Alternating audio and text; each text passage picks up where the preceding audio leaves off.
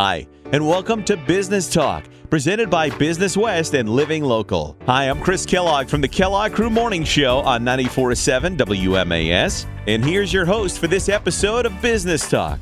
He's a recovering entrepreneur and consultant to small businesses and nonprofit organizations. Here is Tom Fox. Well, Chris, thanks a lot. I'm excited about this week's show. We have Amy Allen. She's a partner at Blum Shapiro, and she's going to be chatting with us a little bit about human resources and evaluating HR function in your organization, especially as now we have this opportunity pre-COVID and coming out of it and so on like that. So, Amy, thank you very much for coming on the program today. Well, thanks so much for having me. Great to be here. So tell us a little bit about yourself. So, as you said, Tom, I am a partner with Blum Shapiro. We launched an HR consulting and advisory practice about 2.5 years ago in order to help continue to be a full service back office, outsourced and advisory firm for all of our clients. So as a 30-year tax audit and finance firm, we really now are broader, and we can help and partner with our clients in a deeper way, letting them do what they do best with their business and letting us help them with the things that they don't necessarily want to be elbows deep in, like some of the HR stuff, some of the IT stuff. We even have help in litigation and cybersecurity and other deep back office capabilities. But my story is I'm a 30-year HR professional and executive. I've spent the majority of my career in-house, working for some great organizations like Staples, the Boston Globe, Planned Parenthood, Suffolk Construction. Went out into the consulting space about 4 years ago, and as I said, joined Blum in 2018. As an HR advisory group, we basically help our clients with anything on the people side of their business. For many of our clients, we are their outsourced HR department, but for many others, we come in and do project work. One of the things we do quite often is go in and help our clients do an assessment of the health of their HR department. I love partnering with HR colleagues who become clients. So even if clients have internal HR people, we can go in and partner with them on what's going well, what isn't going well, and have a great long-term relationship. So it sounds like, at least from the conversation so far, when you guys started to do these, when Blum started to go into these new lines of business, was it mainly because of you listening to your customers? Hey, we love the work that you already do. We still need some help in these areas. Yeah, I know you guys don't do that, but like, can you recommend somebody? And all of a sudden, you hear that enough, and you're like, well, wait a minute, can we do that? Do we want to do that?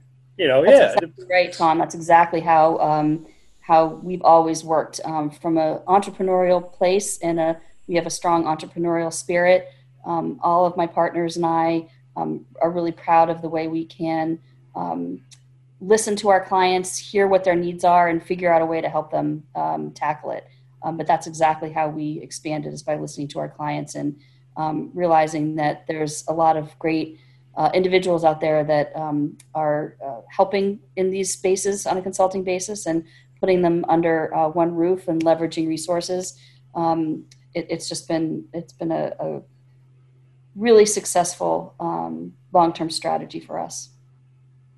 So when I in a previous life I did some HR consulting, and I always found it refreshing to go into a new organization that is seeking help with human resources for a couple of reasons, especially when, well, I guess I love it when they had a well-functioning organization and a culture. And it was more about trying to maintain it. But I think some of the more invigorating work sometimes is when leadership really wanted to turn the ship around and really had a new culture they wanted to, or really just evaluate, to your point, like, what do we have? Are we getting the most out of our people? And one thing that I think I took away from it was, reminding me of my college days, was I look at HR as a not a cost center, but a profit center, because if you get human resources right, it pays dividends. It's not something that takes money out of the organization. It actually adds to your vitality. So, when you say you go in and evaluate those functions, that seems like it's a very critical aspect to, your people. You can go buy new desks and new chairs and all that stuff, and arguably you can get new people too.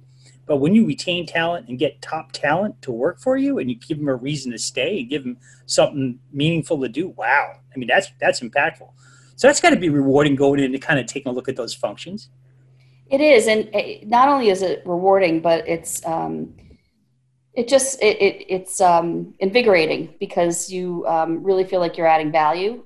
As I said, whether an organization has an internal HR team that I can partner with, or they've never thought about HR really in a deep way, other than having an administrator somewhere in the organization, making sure that people are getting paid and getting enrolled in their benefits, et cetera.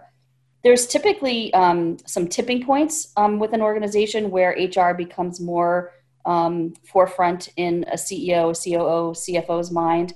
And a lot of that is driven by either change in business objective or literally change in size of the organization. I have found that when an employer hits 25 employees, there's a new focus on the people side of the business. You start having a myriad of different personalities and styles that before in smaller organizations seem to jive. You start to have to manage people in a way that's different, and individuals might not have had any experience actually managing other people. There's another tipping point at 50 employees, because then there are certain compliance and labor laws that apply to you that didn't apply to you prior to hitting 50. Once you hit 100, we have employers, and we always say, as Sherm tells us, the formula is it's one full-time HR person for every 50 to 100 employees. And the 50 to 100 also depends on how high maintenance and industry you are. So if you're retail manufacturing, if you have a lot of supply chain, call centers that are typically high turnover organizations, then you usually need a full-time HR person at 50. If you're more professional services where, the schedule is your typical day schedule and you don't have a lot of variety of employees, then you can usually get one HR person to 100. But what we find is that those tipping points is when we start hearing from CEOs that are saying, I don't know what I don't know. I'm not up to speed on changing labor law. I'm not up to speed on what I can and can't say, even in an interview, yet alone in an employee relations situation. So us being able to sit down and go through each of what we call the 7 stages of an employee life cycle and ask questions about, how are you doing this today? How is this being managed? Have you ever thought of this? Have you ever thought of that? It's really the dialogue that is most beneficial. And we can then come back to them with, this is what you told us is happening. This is what our recommendations are, and this is how we can help you in a whole slew of recommendations. So yeah, it's invigorating and certainly rewarding. It's especially come to light. One of the unexpected tipping points has been COVID for sure. It's had almost every executive in all industries start thinking about the people side of their business in a way that was immediate and reactive, and had to come with empathy and understanding and fear. So certainly doing this HR assessment has become a really popular service that we're providing for our clients during and as we come to the return to work stage of COVID. We're talking to Amy Allen. She's a partner at Boom Shapiro. We're talking about assessing HR functions, especially the business owners out there that may not have a lot of reevaluating to do coming out of COVID, but also new opportunities. Amy, something that you talked about was scaling an organization and how at some point, you need a certain level of human resources there to manage that growth and so on like that. One thing, a question I have, in a lot of the conversation was about understanding the people end of it. And one thing I'm curious about is how much of the work do you do goes into developing the people? You mentioned something earlier, and there was a statistic, it could be old, but roughly they say 80% of people in managerial jobs really never had any sort of training on how to be a manager. Now, somebody someday said, well, you're a manager because you can, you're whatever. And you're like, okay, great. And listen, for me, I took on the habits of my old managers, which actually weren't really good managers, but they fell into the bucket. Someone made a manager. They never had any training. They beat me over the head to get something done, so I got it done. And it's all that you knew. Yeah, you don't know any better. Right. Do you do a lot with like helping people understand what is true management, what is true leadership, like, because the people part of the point, I mean, they're the spark plugs for your company. You can do all this other stuff. You can buy all the machines in the world, but if you don't have the right people to run them, if you don't, even in a call center, if I don't have those people, I have the right personality to engage the customer, make them feel valued, like, it's not, listen, when I grew up with my grandparents, and they said, listen, someone tells you to do something, you do it. Okay. And Right. that was it. But world's, it's changed a lot, especially, what it is to lead and what it is to be a follower. Does your work touch on those things about like, listen, people are people, and let's help you understand them in their totality beyond, yes, you got to pay this, that, and the other thing for taxes. Yeah. Oh, absolutely. In order to be a successful human resources professional, in my opinion, it really is about strategically figuring out how to get the biggest return on your biggest expense, which is your people. Our profession has evolved tremendously over the past 2 decades in particular, where the old personnel department is not what we all aspire to be anymore. And it's not just about, getting payroll run and getting people enrolled in their benefits. And it also isn't being the employee advocate as much anymore as it was, 2 decades ago, although we do play that role when appropriate. But really, HR professionals today are about being business people that care about the business, understand the finances, and are working with executives on, as I said, getting the best return on the people that you've brought into your organization. And there's a myriad of different strategies on how to get that return. But from my perspective, the most important thing is to always think about the employee experience. Is that experience what you want it to be? Is your brand as an employer what you want it to be? If people were to ask your employees, what is it like to work at your organization? Would they say what you want them to say? And that's everyone from your top performers all the way down to maybe individuals who aren't meeting expectations. You still want them to talk about your place of business as the kind of place that you want it to be to work. You want to have that brand. So certainly we talk with our executives about developing people. And it's really interesting, Tom, that you mentioned about leaders. One of the things we know for sure from the data is that the majority of new managers have never had any training on how to be a manager. We all progress through our career because we're good at our job and we're good at what we do, not because we're good at getting other people to perform their best. That's not typically why we get promoted or why we get the next level position. So when you do get promoted to that level of managing others, it's a very challenging change of style, because really it isn't about how well you do at your job. It's about how well you get others to perform their best. And it's a very hard transition. And many of us, as you said, take on behaviors that we've learned along the way, right? What else do we know? We have a whole training library where we have lunch and learn model, hour-and-a-half sessions for managers of all levels, whether new managers or seasoned managers, where we talk about things like delegation and time management. We talk about coaching. We talk about having difficult conversations. We talk about emotional intelligence.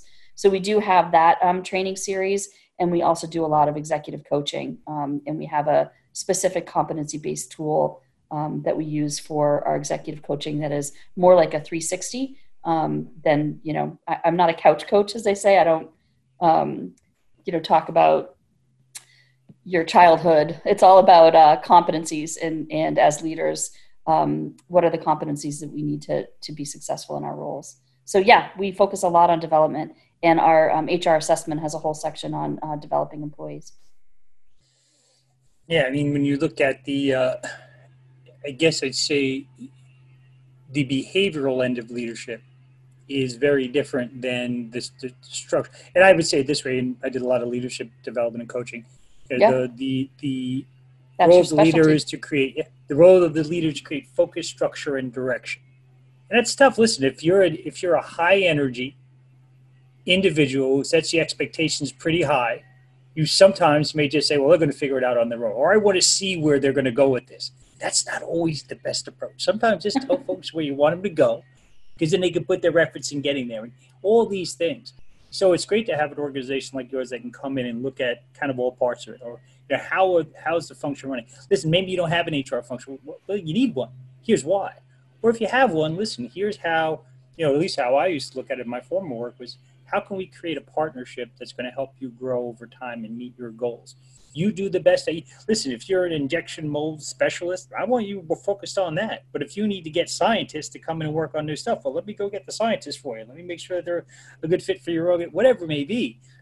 Like you said earlier, focus on what you do best. Right. And that's why there's organizations that you can partner with and do more with. On that note, how can folks learn more about your work and how they can benefit by evaluating HR functions? Well, certainly anybody can go to our website at bloomshapiro.com. If you go to the advisory page, it talks about all of the different services that we provide. People can also reach out to me by my email, which is aallen@bloomshapiro.com. I'm happy to answer any questions or even give some introductory advice on anything that might be on your mind related to the HR side of your business. I got to imagine now with folks doing a lot of work from Zoom and stuff like that, there's at least I've seen more online about how to lead virtually or Yep. how do I engage my employees. So I got to imagine folks got a lot of questions in their head. So this is a good opportunity to ask some of those questions just to make sure you're doing things the right way. Listen, there's a lot of additional stressors. I have friends that are parents, so there's a new dynamic in the house with some of the kids, learning from home and all these additional stressors that are coming on employees right now and leaders too. Listen, not for nothing. You could own a company and, you've got a couple of kids that don't go to school, you're still trying to run a company and you've got all this going on. So it seems like now's a really good time to engage some of these things about HR, at least to learn something new or even that aspect of just how do I better engage these people while they're stressing at the same time? Yeah, I've been talking with colleagues about. I think one of the benefits of our COVID experience has been the humanization of executives. Just because of what you mentioned, Tom, there's nothing better in my mind than having a staff meeting and seeing somebody's child pop in by accident, or the cat walk across the screen, or you hear, as you said, the cars being towed next door. It really does create this, I think, new relationship that we have with one another, where we see sort of the blend of work and life, and realize that we're all sort of doing the best that we can, and we're in this together. So I found that to be a really sort of beautiful part of this experience. But I also have a lot of clients who are using that term Zoom fatigue a lot. I'm sure you've heard the phrase Zoom fatigue. And many of my clients aren't even turning their cameras on anymore. And I keep saying, well, then why don't you just pick up the phone? Why do we even go through Zoom if we're not using the camera? It's just one of those questions where people don't really know the answer, but it's an interesting conversation. We've forgotten that a good old fashioned conference call can get a lot accomplished as well. You don't have to be on Zoom, but all of these things are definitely new to leadership and management. And I'm personally very proud of how we've all really come together and figured out that we can make this work, and we can stay productive, and we can, for the most part, keep our businesses going, even remotely, for those of us that are in industries that can do that. Yeah. And even those industries that can't, I have clients in the manufacturing industry or food services that have figured out a way to keep employees safe and have them feel safe and be creative about how to get things done. So I don't know. I think it's been a real exercise in resilience at the end of the day. Yeah, I mean, no one's gone unscathed or untouched by what's going on now. All we can really do, I equate it to a video game. I'm going to date myself back to the 80s. It was a skating game. And at one point when you're running low on energy, it would say skate or die. And so basically right now we have to skate or die. We have to figure out what's next. How do we really do this? Because we can't just sit by idly and think that, things are, they're going to get back to normal. It's just not going to happen tomorrow. So in the meantime, what do we do? If you have the opportunity to scale your business because you can get involved in the business line that does PPE, for instance, you may have to hire 100 people. Awesome.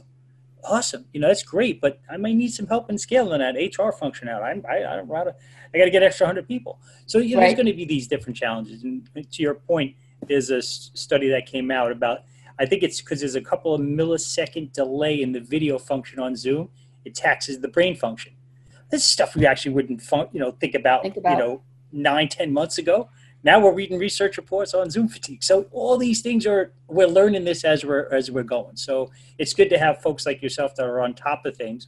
So when people have questions, your clients can call and say, "Listen, Amy, I'm trying to figure this out. What's your advice?" So It's good to have that extra partner, so to speak. No, and I love the learning part for myself as well. So as I said earlier, it's about the dialogue and feeling like you have someone that has your back. That's what we pride ourselves on. We want to make sure that our clients feel like we've got their back with this stuff, so that they can worry about the things that are the reason they got into business in the first place, which is their products or services. Absolutely.